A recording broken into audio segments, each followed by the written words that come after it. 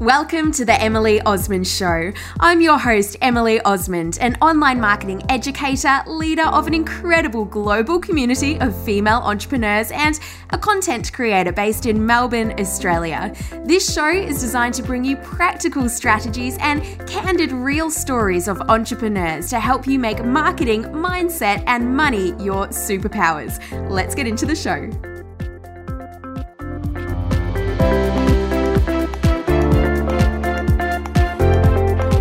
Welcome back to the show. Now, so much of business success can really boil down to our mindset.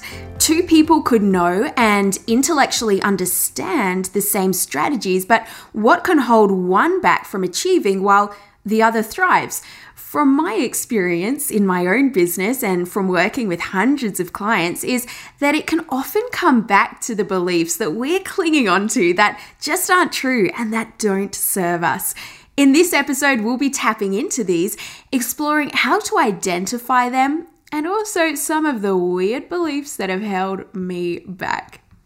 But first, I want to share two of the latest reviews of the show. The first is from Kylie, and she says, "Such a great podcast. Emily is just amazing. She shares so much of her knowledge freely and gives so many tips that you can easily action immediately." Thank you so much, Kylie. And the second review is from Sage, and she says, "I can't get enough. I love listening to Emily's inspirational knowledge, and the interviews with special guests are a wealth of knowledge. Always waiting for the new episode." Thank you so much, Mon. And if you haven't already, if you could leave a review, that would be just amazing. Just scroll on down past all the episodes, go to the section in Apple Podcasts where you can see ratings and reviews, and tap that little bit of purple text that says write a review and pop yours in there. And also don't forget to leave your business name or Instagram handle so I can give you a shout out.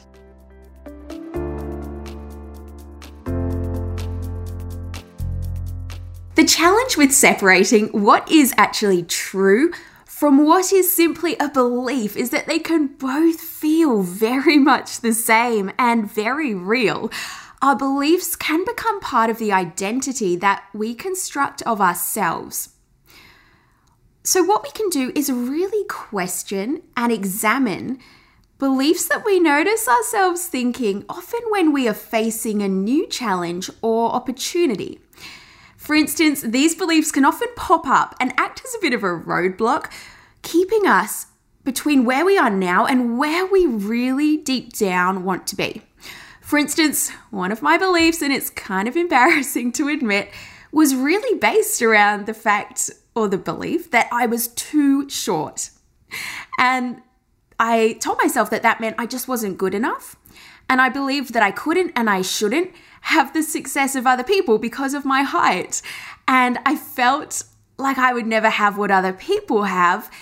And it used to be a massive insecurity of mine. And I just deep down believed that my life was going to be substandard because I was too short. And I know saying that probably sounds a little bit weird. But that's the thing about our beliefs, that often they are weird when we look at them objectively. And then we start looking at the proof as well. What is the proof behind this belief? And often we find there's not a whole lot there. And your belief might be that your feet are too big for you to succeed, or you've got weird looking hands, or you have an accent, or something else entirely.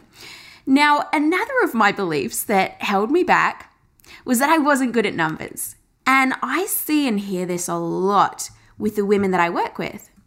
Now, growing up, one of my sisters was really amazing at maths. On the other hand, I was just average. And it's interesting. I wonder if you can reflect on perhaps your siblings or your family environment. And when someone else in the family is the good one at something, I find that we can internalize that as meaning that we're not good or we're even bad at it. And then we carry that belief forward when it's not necessarily even true. So when it came to taking responsibility for my finances as I left home, I did often leave it up to other people. And I didn't really want to know about my finances. And when I look back now, it's really because I felt that I wasn't smart enough and I wouldn't understand them. And I just had this feeling of embarrassment and fear and shame about it.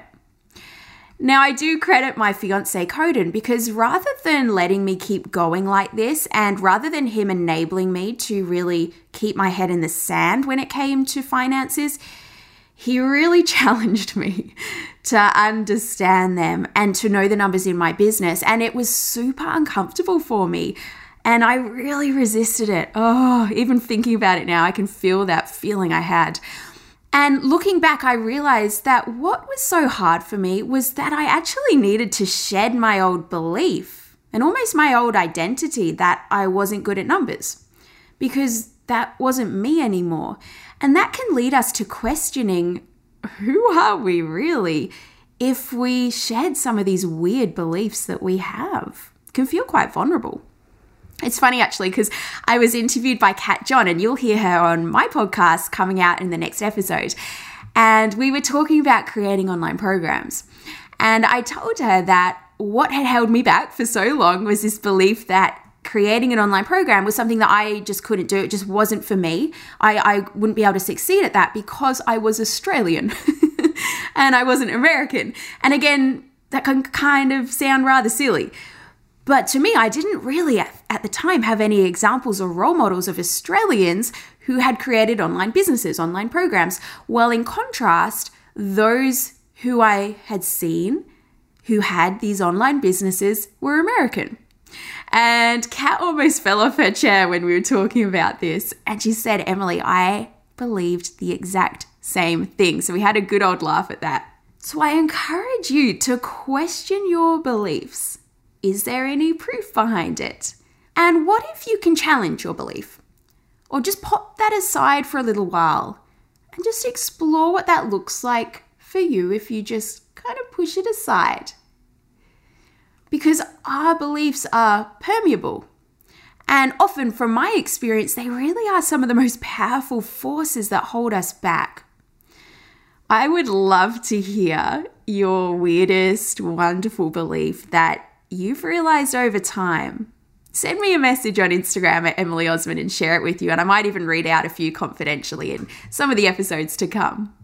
Now, finally, if you are serious about taking your business to the next level, creating a full-time income so you can work your own hours on your own schedule and actually have time to enjoy life outside of the busy business that perhaps you're currently running right now, send me a message on Instagram. Just say full-time income, I'll know what you mean. And I'll send you the link to a free class that's really going to help you map out your plan to get there. All right, we'll speak soon. Thank you for listening to the Emily Osmond Show, brought to you by my Instagram freebies, which you'll find at emilyosmond.com/free. So please take a few seconds to leave me a review, subscribe so that you don't miss an episode, and be sure to take a screenshot of this podcast, upload it to your social media, and tag me at Emily Osmond so I can give you a shout out too. Until next time, remember, connection over perfection. You've got this, and we'll speak soon.